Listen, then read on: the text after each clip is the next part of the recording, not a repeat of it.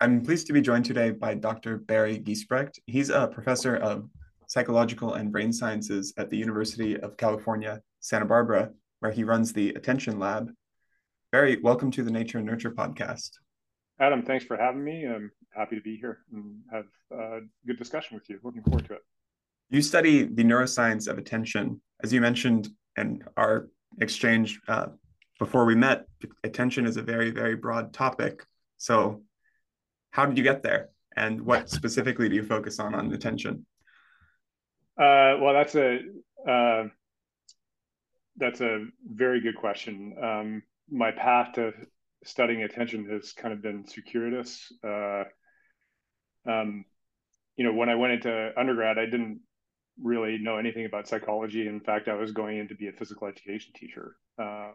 and I took a psychology class and started to get really interested in cognitive psychology. And then I took a research methods class with a professor whose name was Don Reed, who really influenced my early kind of experiences with research methods. And I was shocked that you could study psychology as using the scientific method. Um, my At my high school, the idea that we got exposed to in psychology there was purely clinical and largely influenced by kind of ideas about Freud and that kind of thing, and not that it's actually a science. And when I found out that you could study it scientifically, that was kind of blew my mind. And and so from there, I kind of got various different experiences doing research. And as when I did my honors thesis, I was lucky to be mentored by Pierre Jolicoeur, who's at the University of Montreal, um, at who is now there. He was at the University of Waterloo at the time when I was an undergraduate, and he introduced me to this phenomenon called the attentional blank. And that phenomenon is this phenomenon where when you're asked to identify two targets in rapid succession, you have no problems getting the first one, but you have a great deal of difficulty getting the second one. And that difficulty lasts for about a half a second. Um, and at the time when I was an undergrad, there's only a couple of studies that had investigated this phenomenon. Um, What does and the target look like, or what did the whole experiment look like? Yeah, so that's a really good question. So there's a variety of ways in which you can induce this attentional blink. So in some of the early classic studies, so it was initially discovered 1987 by Broadbent and Broadbent, and at the same in the same year, Weishaupt-Gartner and Sperling reported a similar phenomenon in Science, but they used very simple stimuli like letters and digits. The term attentional blink was first coined by Jane Raymond and Kim Shapiro, and in their studies, basically, what happened is subjects would see the sequence of black letters and digits, and within which they had to identify the only white one. And then half the time, a second target was present or absent, a predefined identity, and they just had to, and the subjects had to indicate what the identity of the white item was and whether the second one was present or absent. And Is there that's an in-between sort of attention where you can say, oh, something was there, but I don't remember what it was? Yeah, that's a great question. So yes, and so I do these demonstrations in my class all the time, and people have this inkling that there is a second thing there, um, but they just can't report what it is. But typically, when we do these studies experimentally, it's they're forced to choose a specific identity, and so oftentimes they're incorrect. Even though they may have this inkling that something was there. And there's a ton of different variations on this on the tasks that in the tasks that produce this phenomenon. Um, and so you can do it with letters and numbers. You could do it with colors. You can do it with tactile stimuli. You can do it with images of scenes, faces. So it's kind of in many ways or you can use it even you can produce it even with words. Um, and so because of the variety of stimuli that you can use to produce the phenomena, it's thought to be relatively, it's kind of this central it reflects some central or more general processing impairment when the system is pushed to its limits. And so Is that's that like a working memory type limit? it's not. I mean, the theories differ in exactly the limit. It's not because your working memory capacity is full, because it's just usually one or two items, and we know that our working memory capacity is around three-ish, 3 to 4 Mm-hmm. items. Um, there's some ideas that it actually, what the impairment is the failure to get encoded into working memory, and so it doesn't even get there, or if it does, it's degraded in some way, shape, or form. Mm-hmm. Um, yeah, so that's really what got me interested in studying attention, actually, that phenomenon. And I was lucky at the time. Um, my immediate, so Pierre Jolicoeur was my honors thesis advisor, and but the graduate student that I worked most directly with was Karen Arnell, who was one who was on the original papers with Jane Raymond and Kim Shapiro, and Karen Arnell is now a professor at Brock University in Canada. Mm-hmm. Was your early research all focused on visual attention? It was, and so all the way, in fact, for the vast majority of my career, I've been focused on visual attention, whether it's been the attentional blank or other aspects of attention, like the mechanisms that control attention. But the interest is, so vision is an easy way to get at the attention system. So attention is operates in all the sensory modalities, and it's just vision is an easy way to get in. Is one way to think about it. Is the basic process in the brain the same? Like you have some sort of maybe top-down attention and it applies more or less equally to all of your different sensory regions? Or is there something uniquely different about vision given how dominant it is just as our main sense and uh, taking up so much space in the brain? Yeah, so that's a really good question, Adam. So there are kind of modality specific mechanisms and modality general mechanisms. And so one kind of way to think about the modality general systems, or not think about, but there's essentially in attention, there's a network that's involved in or responsible for our voluntary control over our current focus of attention.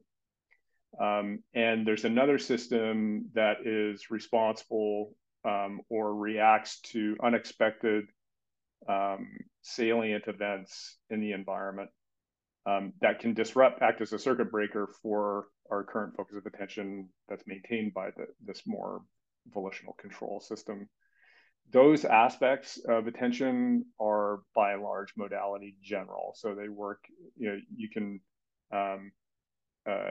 can see engagement of those two networks, whether you're dealing with visual stimuli or auditory stimuli or some mix of both, or other senses. It's just the other senses don't tend to be investigated as frequently because they're more challenging oftentimes to manipulate and measure. Would you say there's two types of attention, like a top down, you're applying a filter to what your sense data is sort of just unconsciously gathering, versus a sort of filter of whether to even gather to begin with?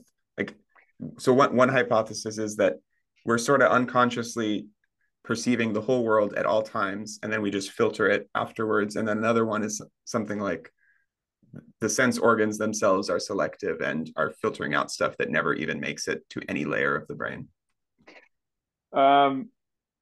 Well, so when I was talking about these two aspects of attention, these two aspects of the control of attention, I was talking about something different than what you're Mm-hmm. talking about.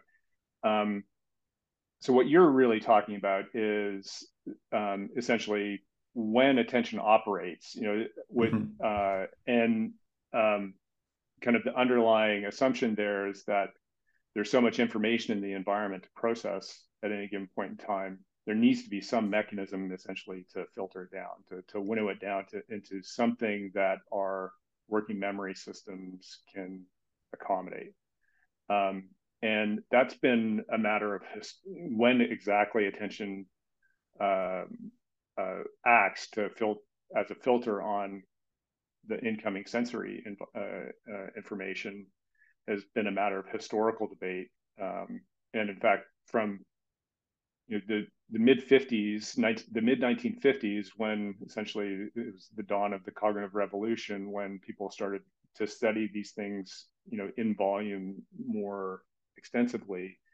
Um, there's almost at the outset, there was this debate between when attention operated, whether it was early, kind of at a perceptual level, sensory perceptual level, or whether it was later, and essentially everything gets processed, as you said, kind of on to a very high level automatically, and then attention serves to select um, from those highly processed representations.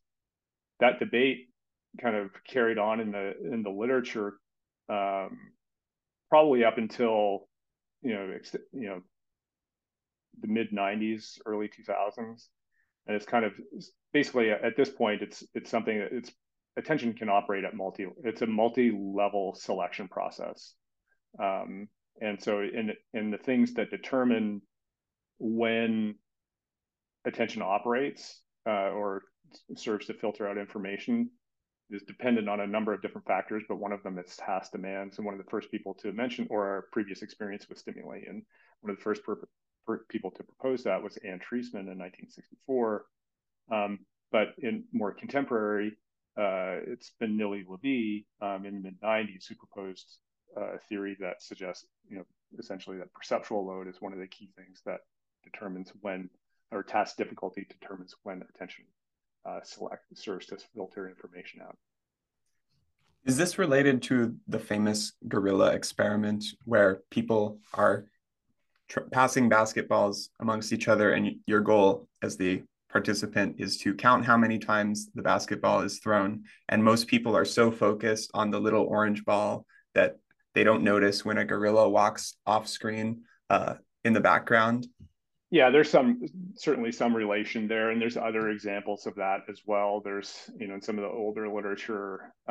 So the one thing, so where it's kind of a little bit different is that, that task. I mean, the task itself, that the classic one with the gorilla, is not super challenging. I mean, it's a little bit challenging. There's a lot going on, but it's certainly, I guess, a more intuitive demonstration of that.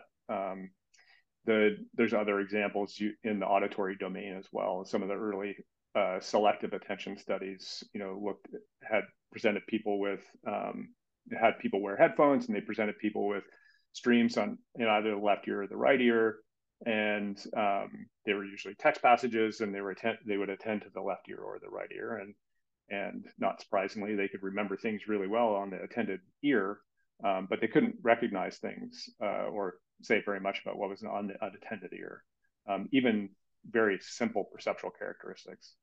And that just kind of gets at this, the selective nature of attention. So attention can be really good at kind of winnowing down the sensory environment based on our goals. It's not perfect, and it does fail. But if the other ear, you hear your name called, it suddenly breaks your attention, and you do notice that, right? So there's something that's like subconsciously monitoring for something relevant or not. Sure. I mean, the first empirical demonstration of that was by Neville Morey in 1959. The kind of that's the cocktail party phenomenon. Mm-hmm. So one of the things about that particular finding, I mean, so attention, it can kind of block, filter out information, but it's not like those sense organs are completely shut off, right? So on the unattended side, it's not like those things are completely shut off. So they're still working. It's just the information that they're receiving doesn't reach conscious awareness. The cocktail party phenomenon experiment. So in the original paper, so we all, I mean, you've had that, I'm sure you've had that experience. I've had that experience where we notice our name on kind of the neighboring conversation in a loud and kind of boisterous room. In the original paper, so the idea is that this is a ubiquitous phenomenon. In the original paper, only 3 or 4 out of the 12 subjects that Moray ran actually showed that phenomenon. But it's still a compelling one. And what it does indicate is that there is some processing, high-level processing of information, even though we may not be actually actively attending to that information. And in fact, that finding was is what led, one of the things that led Anne Treisman to propose her filter attenuation theory in the 1960s. And one of the ideas with the names is that we have a lot of experience with our names, right? Our own name. And it's also emotionally important to us. And those factors can influence not the perceptual processing of that information, perhaps making it more likely it survives or is not filtered out. And so essentially you can think of it like those factors are changing the width of the filter a little bit for that specific stimulus, and they're increasing the likelihood that it might get through. So is there some part of our brain that is subconsciously monitoring everything for whatever that goal relevance is? And then what would the goal be in this case? You mentioned we have a lot of experience with our names, and we can say our names are important because, well, if something's relevant to us, maybe that's important for like survival reasons, and you can craft an evolutionary story of different ways attention could be filtered. Is that what you're getting at? Well, so I think the search for kind of the spot that is, monitoring all things at all times, I think is if you find that spot, let me know, because I think that would be a pretty important finding. There is some evidence that in some certain task situations that some regions of the brain are actually able to monitor for certain probabilities of specific events over extended periods of time. Ventrolateral prefrontal cortex, especially on the right side, that's part of this more kind of bottom-up attention network. Some people have thought that that region might be doing that. I think at some level there is some aspect of the brain or the kind of the cognitive system that can monitor, but it can only do so much. So there was another part of that question that I wanted to pick up on.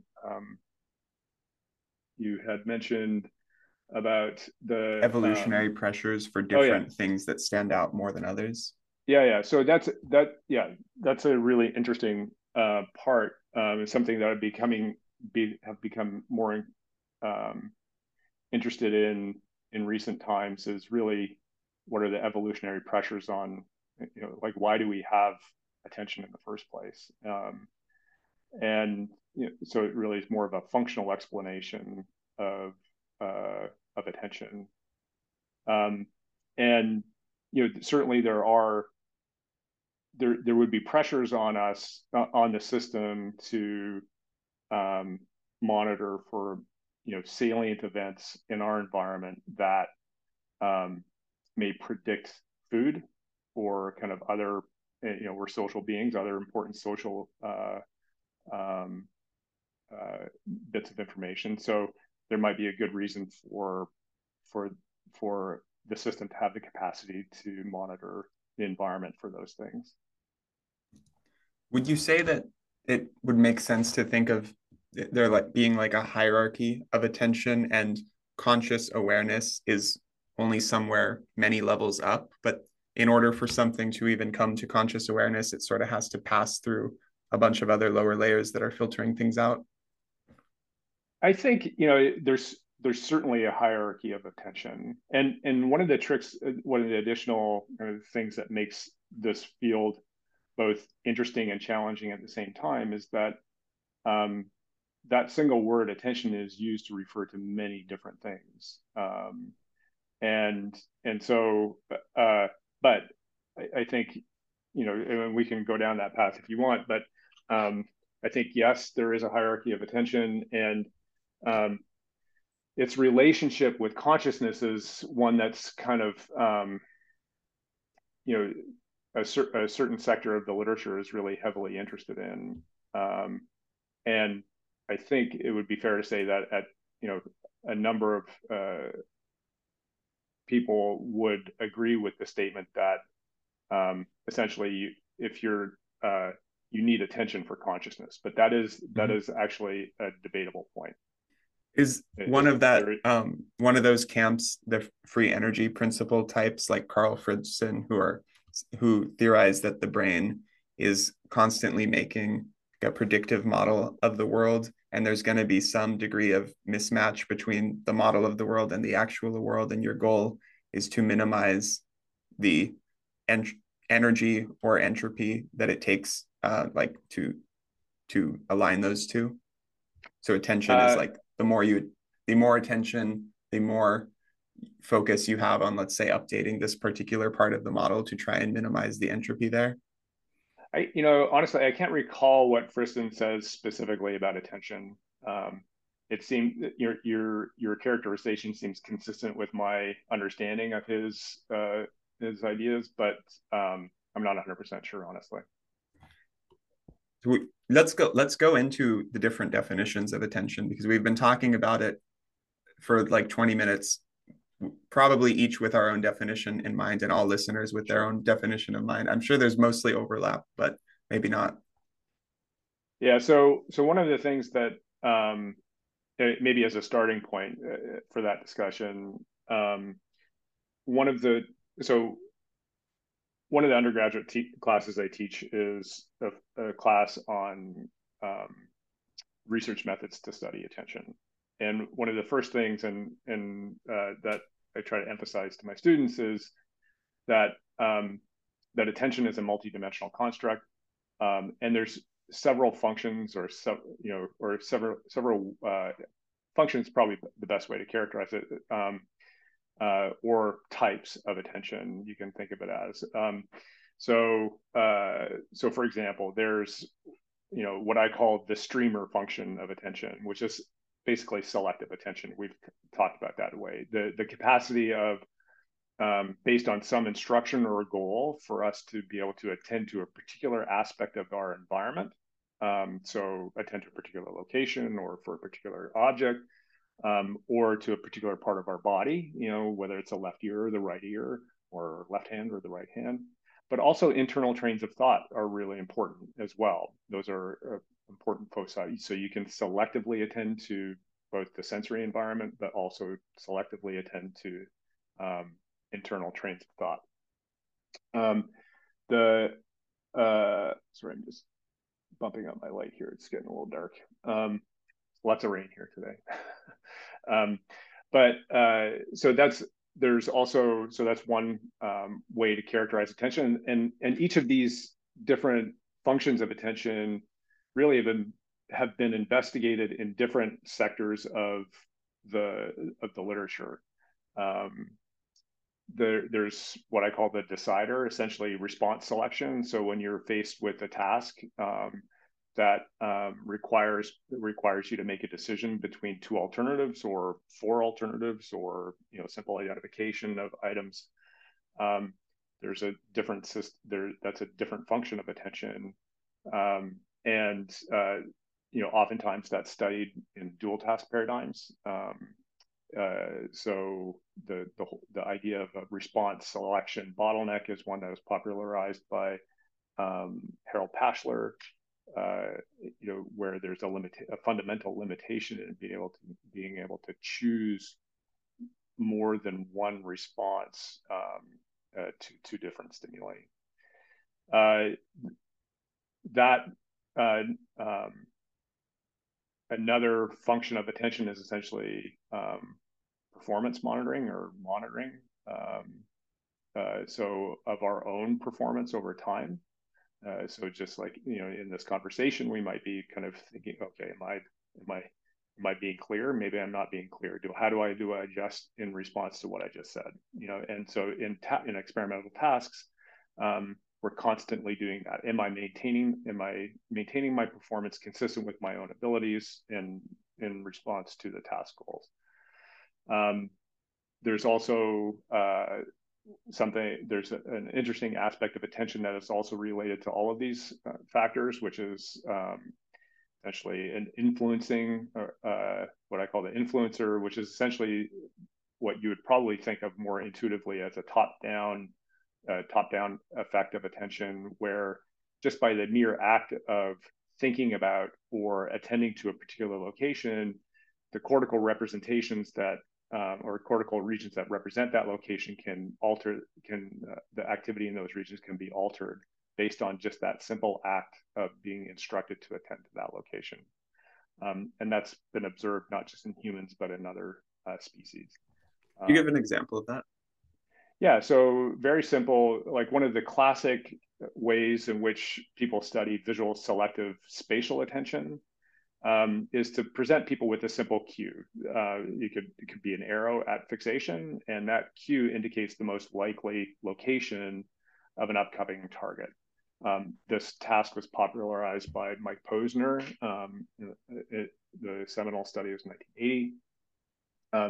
And that cue, let's say 80% of the time it's correct. And so if I cue you in this direction, show a stimulus out here, 80% of the time it'll be out here. Sometimes it'll be over here. And what happens is that that stimulus could be just a simple abrupt onset, and you have to press a space bar as quickly and accurately as possible, or it could be one of two possible letters, and you have to choose which one it is.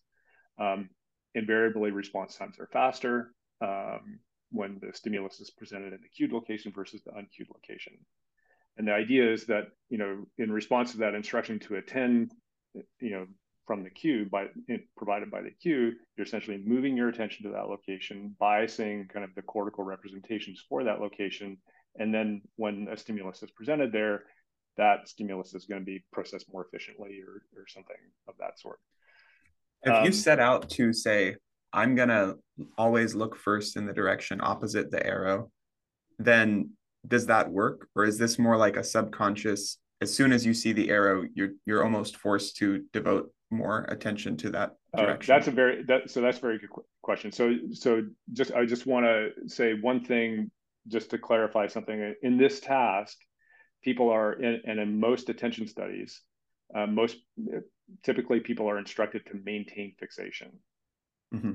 And so it's a movement of attention without moving the eyes, and that's something that's called covert attention, which is actually not normally how we attend to things in the environment, but in the experimental study of attention, it's a very powerful way to try to separate the cognitive act of attending versus the ocular motor act of moving your eyes. It also has the advantage of stabilizing the visual stimulation of your task and ensuring that that when a stimulus is presented at that location, you're stimulating the same cortical representation across trials. So you're looking in the center, but you're reporting on whether something appears in the left or right of your periphery? Exactly. That's exactly right. And so I'm going to get back to your question about this kind of if you willfully attend to the opposite direction. So one of the things that will happen that we've observed in humans where, so typically in behavioral tasks, you're looking at the response to the target. In imaging studies, whether you're doing it with EEG or fMRI, what you can do is you can actually time lock your analysis to the cue. And the idea is that because the cue represents the instruction to attend, if you look in the cortical representations of the attended location in advance of the target, you can actually look for these biasing signals.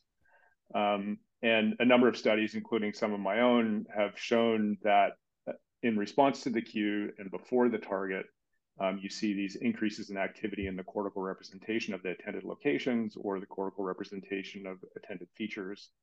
And so that's kind of an example of this biasing mechanism. So if the target is on the left and yeah. before the participant actually reports seeing it on the left, you'll see activity in the right brain, which would map onto that left vision area. Correct. Yeah. Cool. And so, so Sabine Kastner showed this in the late 90s in using fMRI. We've shown it using fMRI in response to cues.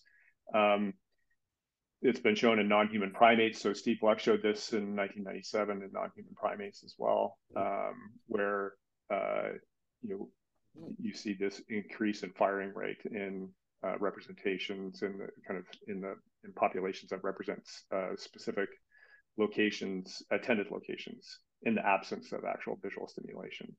And do you see that time lag because your vision areas of the brain see the target first, but then they have to then communicate with either your language or your motion area and like send the signal downwards, so it takes longer to catch up? Well, so we have a cue, then a delay, then a target. It does take time because there's this, you're absolutely right. You have to interpret what the cue is telling you, right? And so there is a time delay between when that cue is presented and when you'll see these biasing signals, and before the target's presented. I should also mention that these biasing signals tend to be relatively small compared to the actual benefit, kind of attention-related modulation that you see in response to the actual target stimulus. And not all, and we know also too from the non-human primate studies that not all neurons will show these biasing signals. Mm-hmm. So that earlier question about what if you were looking in the opposite direction or just told to fixate on or told to do what the opposite of what the arrow is telling you to do, that's kind of like a flanker inhibitory control type task. Has that been done in this attention research? Yes. And so there are counterpredictive cues. And so it's important to know that these cues don't have to be arrows. They can just be simple symbols too. Like you could just do arbitrary letters, and you'll get the same effect. And it's really just how people interpret them. And so arrows are a little bit different because they have such a strong kind of stimulus location mapping that it's a little harder to override. But you can actually see cueing effects, we call them counter-predictive cueing effects in response to arrows. So it's really just about the instruction. That's the important thing. And is there a learning effect where as people become more familiar with the symbol, they get better? There is a learning effect that will depend on kind of how complicated the stimulus is. And the mapping to a particular location and how many locations or how many features. So there's a lot of things that will go on that will determine that.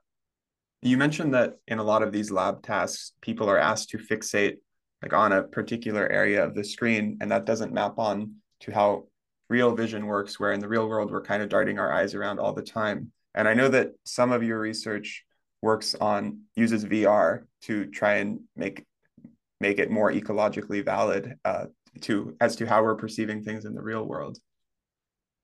Yeah. So I'm going to start with the distinction between this covert attention, the way to study attention using covert manipulations versus overt manipulations. As you mentioned, the natural thing is to move our eyes, right, to whatever it is we're attending to, and as I mentioned before, the reason why we study attention covertly is to try to make sure, it's primarily for two reasons.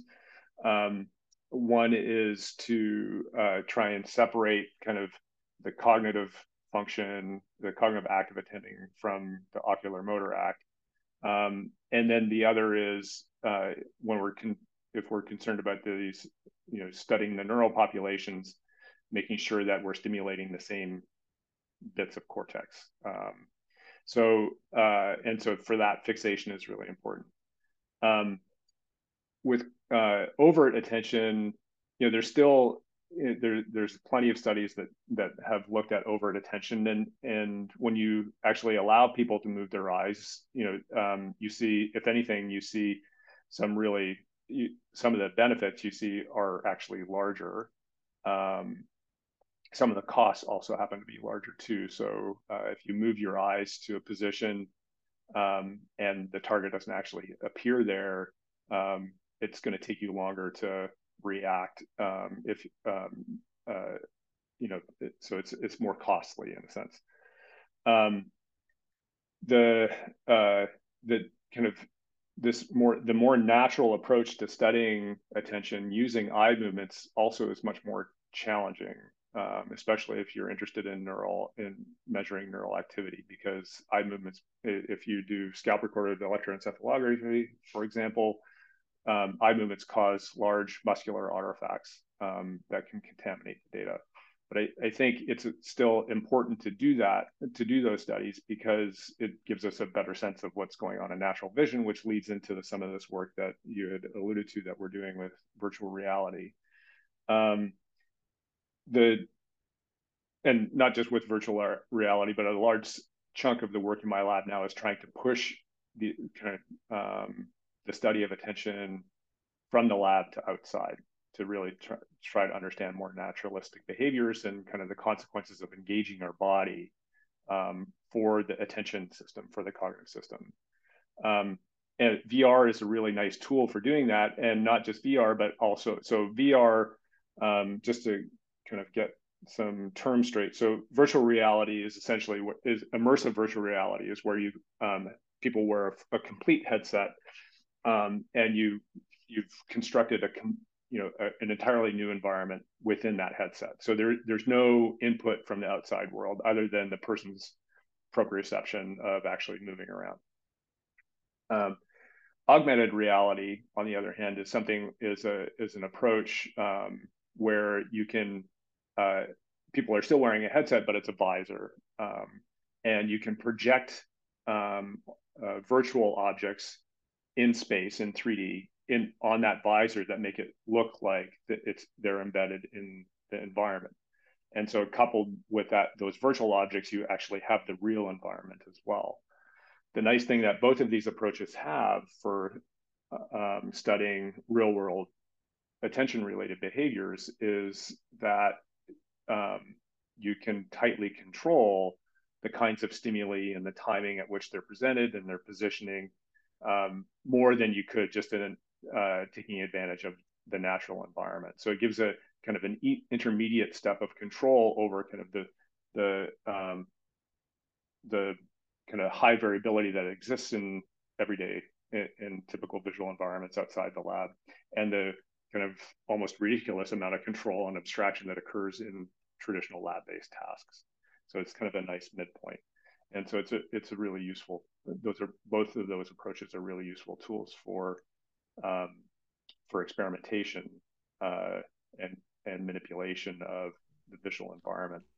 Would you be manipulating primarily basic properties like size and shape to see how that influences attention, or do you also get into the more subjective emotional realm? Like, let's say something is the same size or shape, or maybe like it's an animal, but it has a threatening versus non-threatening face, and do you give more attention to threat cues or something like that? Well, both of those. So we do a little bit of both, actually.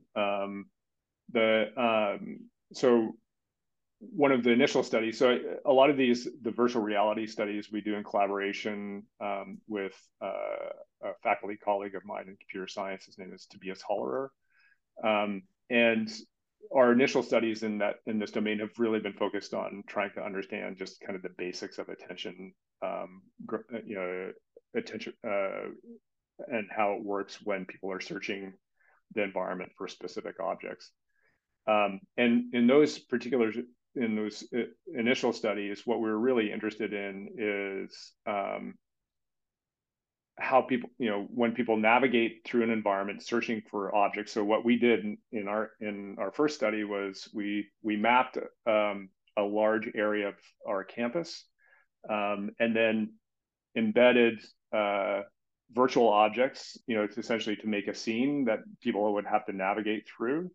And within that scene, there were these gems that were scattered about. And so people just had to go and find these gems.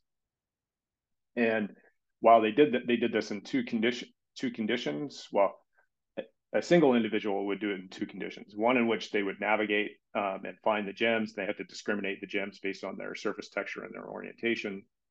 And they did that alone or in addition to doing an auditory task. So essentially a divided attention situation. Half of the subjects did that at low light, just before sunset, and half the subjects did it at dark and after sunset. So we were interested in kind of the impact of the additional dual task on search performance. And we were interested in the lighting conditions on search performance, because the commercially available headsets, their luminance properties or luminance control is relatively limited. And so what ends up happening is that the virtual objects are quite bright relative to the natural objects, especially at night. And what we found in that particular study is search behavior was really influenced by lighting condition, and to the point where they were impaired or less likely to be able to remember objects, real objects, and more likely to run into real objects, especially at night.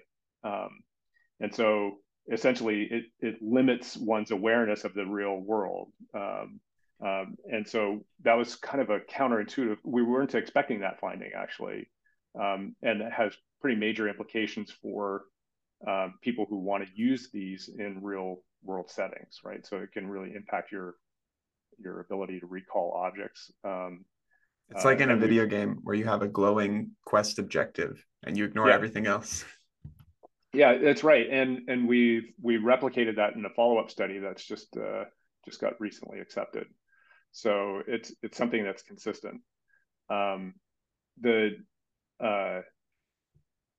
The other study, so you'd mentioned about stress or kind of emotional valence. One of the things that we've been interested in over the years is the effect of our physiological arousal on attention.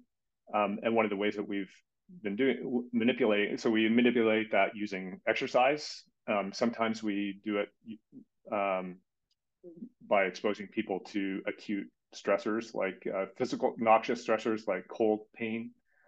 And sometimes we do it using time pressure and scary music. And so we have this recent collaboration with Mary Hagerty in my department, and Michael Baylor, who both have a lot of experience, also a lot of experience in spatial navigation and VR, where people are exposed in immersive virtual reality. They are trained to learn a route in a maze, to find different objects in a maze. And so they learn where the objects are located. And then at test, they are put back in the maze and asked to find the most direct route to that, or they are told to go find this object, and then they have to find the most direct route to that object. And they can take a route that they learned, which may not be the most direct route, or they can take a shortcut. And one of the key manipulations in this study is that they do this under kind of natural conditions, no stress, or they do it under stress. And the stress is time pressure, fog, and scary music. And then once in a while, walls of the maze will kind of drop down.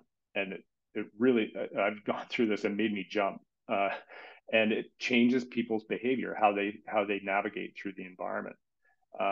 And so we've become really interested in this phenomenon, and we are currently exploring the additional cognitive impacts of these stressors in So immersive if VR. if you're scared and stressed, then you might think that your attention is worse because, well, you're stressed and that takes Yep. cognitive load. But then you could also think like if you're jumpy and if you're in a threatening environment, you might pay more attention to things because like it's a fight or flight thing, maybe. Like which one of Yeah. those? Which one wins? Yeah. Yeah. So it actually depends on um, so it depends on how acute the stressor is, and so there's really so one of the ideas in the literature is that if you have a very brief acute stressor, the effects on attention and executive function is not are not static. So what will happen is that early after the acute stressor, essentially there is this impairment of your executive functioning system. So and an overactivation of what's called the salience network, or the network that's responsible for reacting quickly to unexpected events. And so you kind of lose inhibitory control. And so what might end up happening is you might get more captured by things, be more jumpy, essentially. And so depending on the time, but over time, that imbalance between the functioning of these networks flips back to its normal state, which usually the executive attention system is, kind of controls things and allows you to maintain your task set. And so in this particular experiment, we're not manipulating the time between, when they get stressed and, when they do the task, but the prediction would be that early on, you might get more distracted by potentially salient things. And that would be more impairing on your performance if those things were totally task irrelevant. That's interesting. I would have expected the opposite, being that an acute stressor could like kick in some sort of fight or flight system of like you're going to need to devote more attentional resources for this very short time, but then maybe that's exhausting. So then if the stress persists over time, then your attention would start to fail you. Yeah, well, um, that's an interesting prediction. There may be some situations that might work. I think there's probably a lot of potential. There's going to be some differences across the kinds of stressors that might induce that, and perhaps in your task set. But this one particular, there's a really nice review paper by Hermans in 2014 that kind of talks about this kind of interplay between these two networks as a function of an acute stressor. What happens when the stress is physical exercise? So physical exercise in the short term can induce a state of arousal.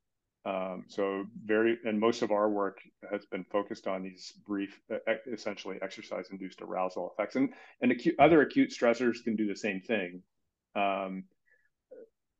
But if you prolong them and the intensity is high enough, then that's when you start to see impairments occur. So one of the things that we've seen with brief bouts of exercise, so I'm talking here about 15 to 30 minutes of moderate intensity exercise. So something where you're breathing hard but you can still talk.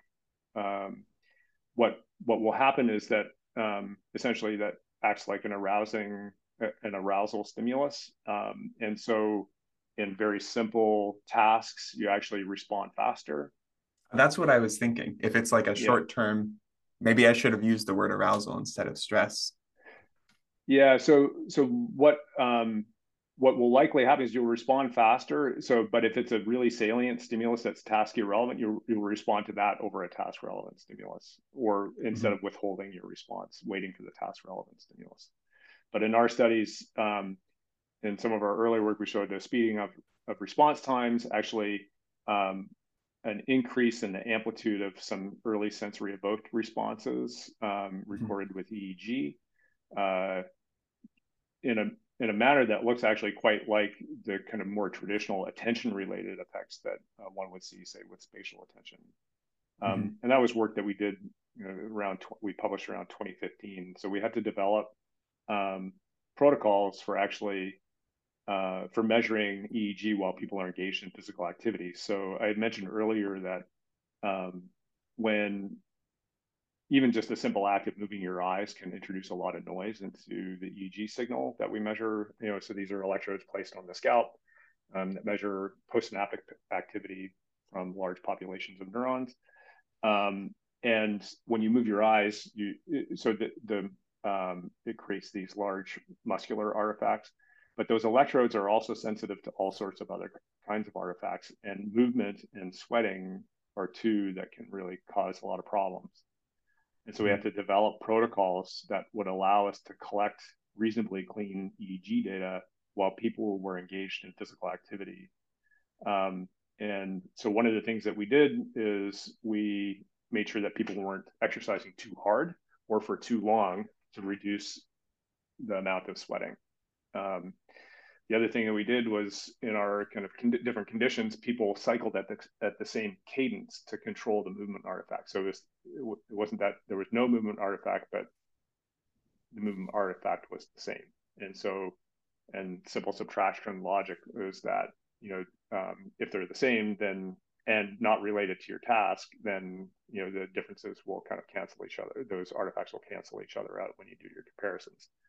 And so we did a few other things as well to kind of mitigate these effects, and then we were able to get reasonable EEG data and reveal that these changes in brain activity as a function of exercise.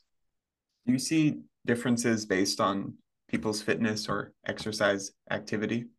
Yeah, so that's a really good question. So we've looked several of our studies to look at whether there's a correlation between their aerobic fitness and the attention-related modulations that we see in EEG activity, and we've not seen any with the brief bouts of exercise.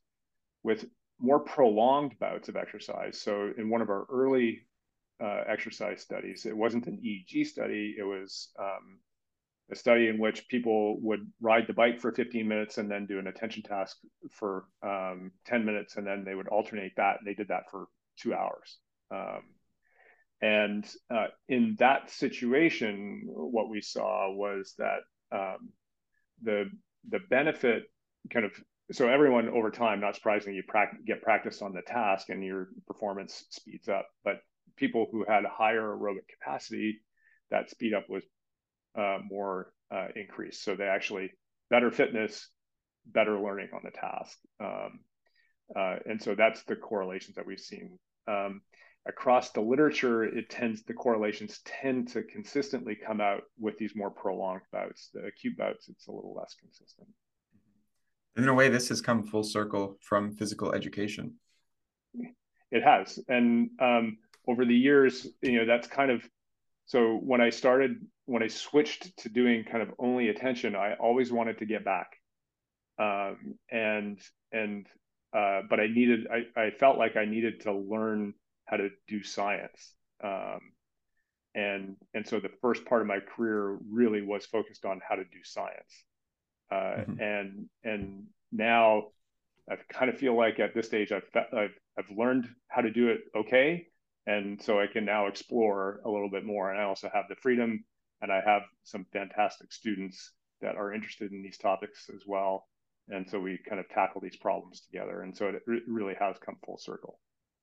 What does physical activity and exhaustion look like compared to cognitive physical exhaustion? Like, let's say you are sitting in class all day and you had a really difficult exam. And on one hand, you're just sitting in a chair. So your body's not really being exhausted. But if cognitively you're exhausted, it seems to have the same effects. I remember reading that chess grandmasters can burn like thousands of calories during a tournament because they're just so focused.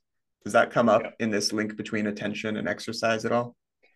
Yeah, so that's a really interesting question. In fact,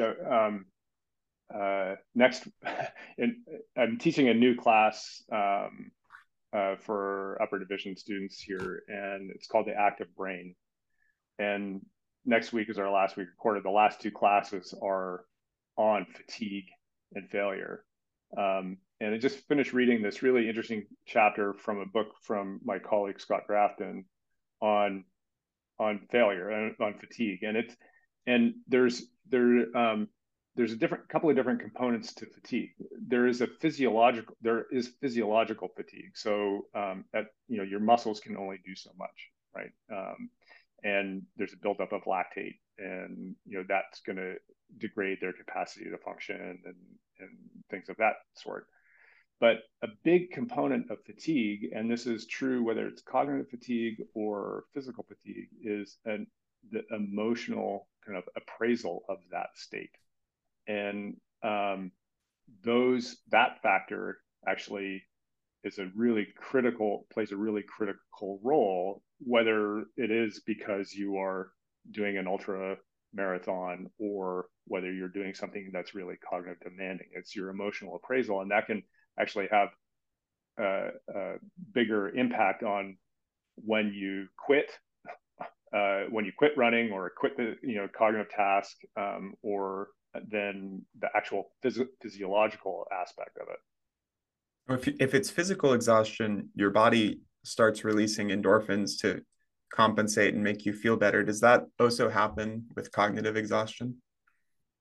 That's a great question. And I don't know the answer to that. If I had to, I would think that there would be a point at which you would get similar kinds of release, because when you solve problems, when you when you think through and solve problems, there is a rewarding component to that. I don't know if it would be endorphins or something else, but certainly something that really has a positive impact on your appraisal of that situation.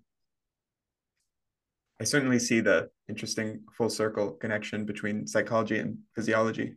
Barry, thank you very much for your time. Thanks. I really appreciate it. I enjoyed it, Adam.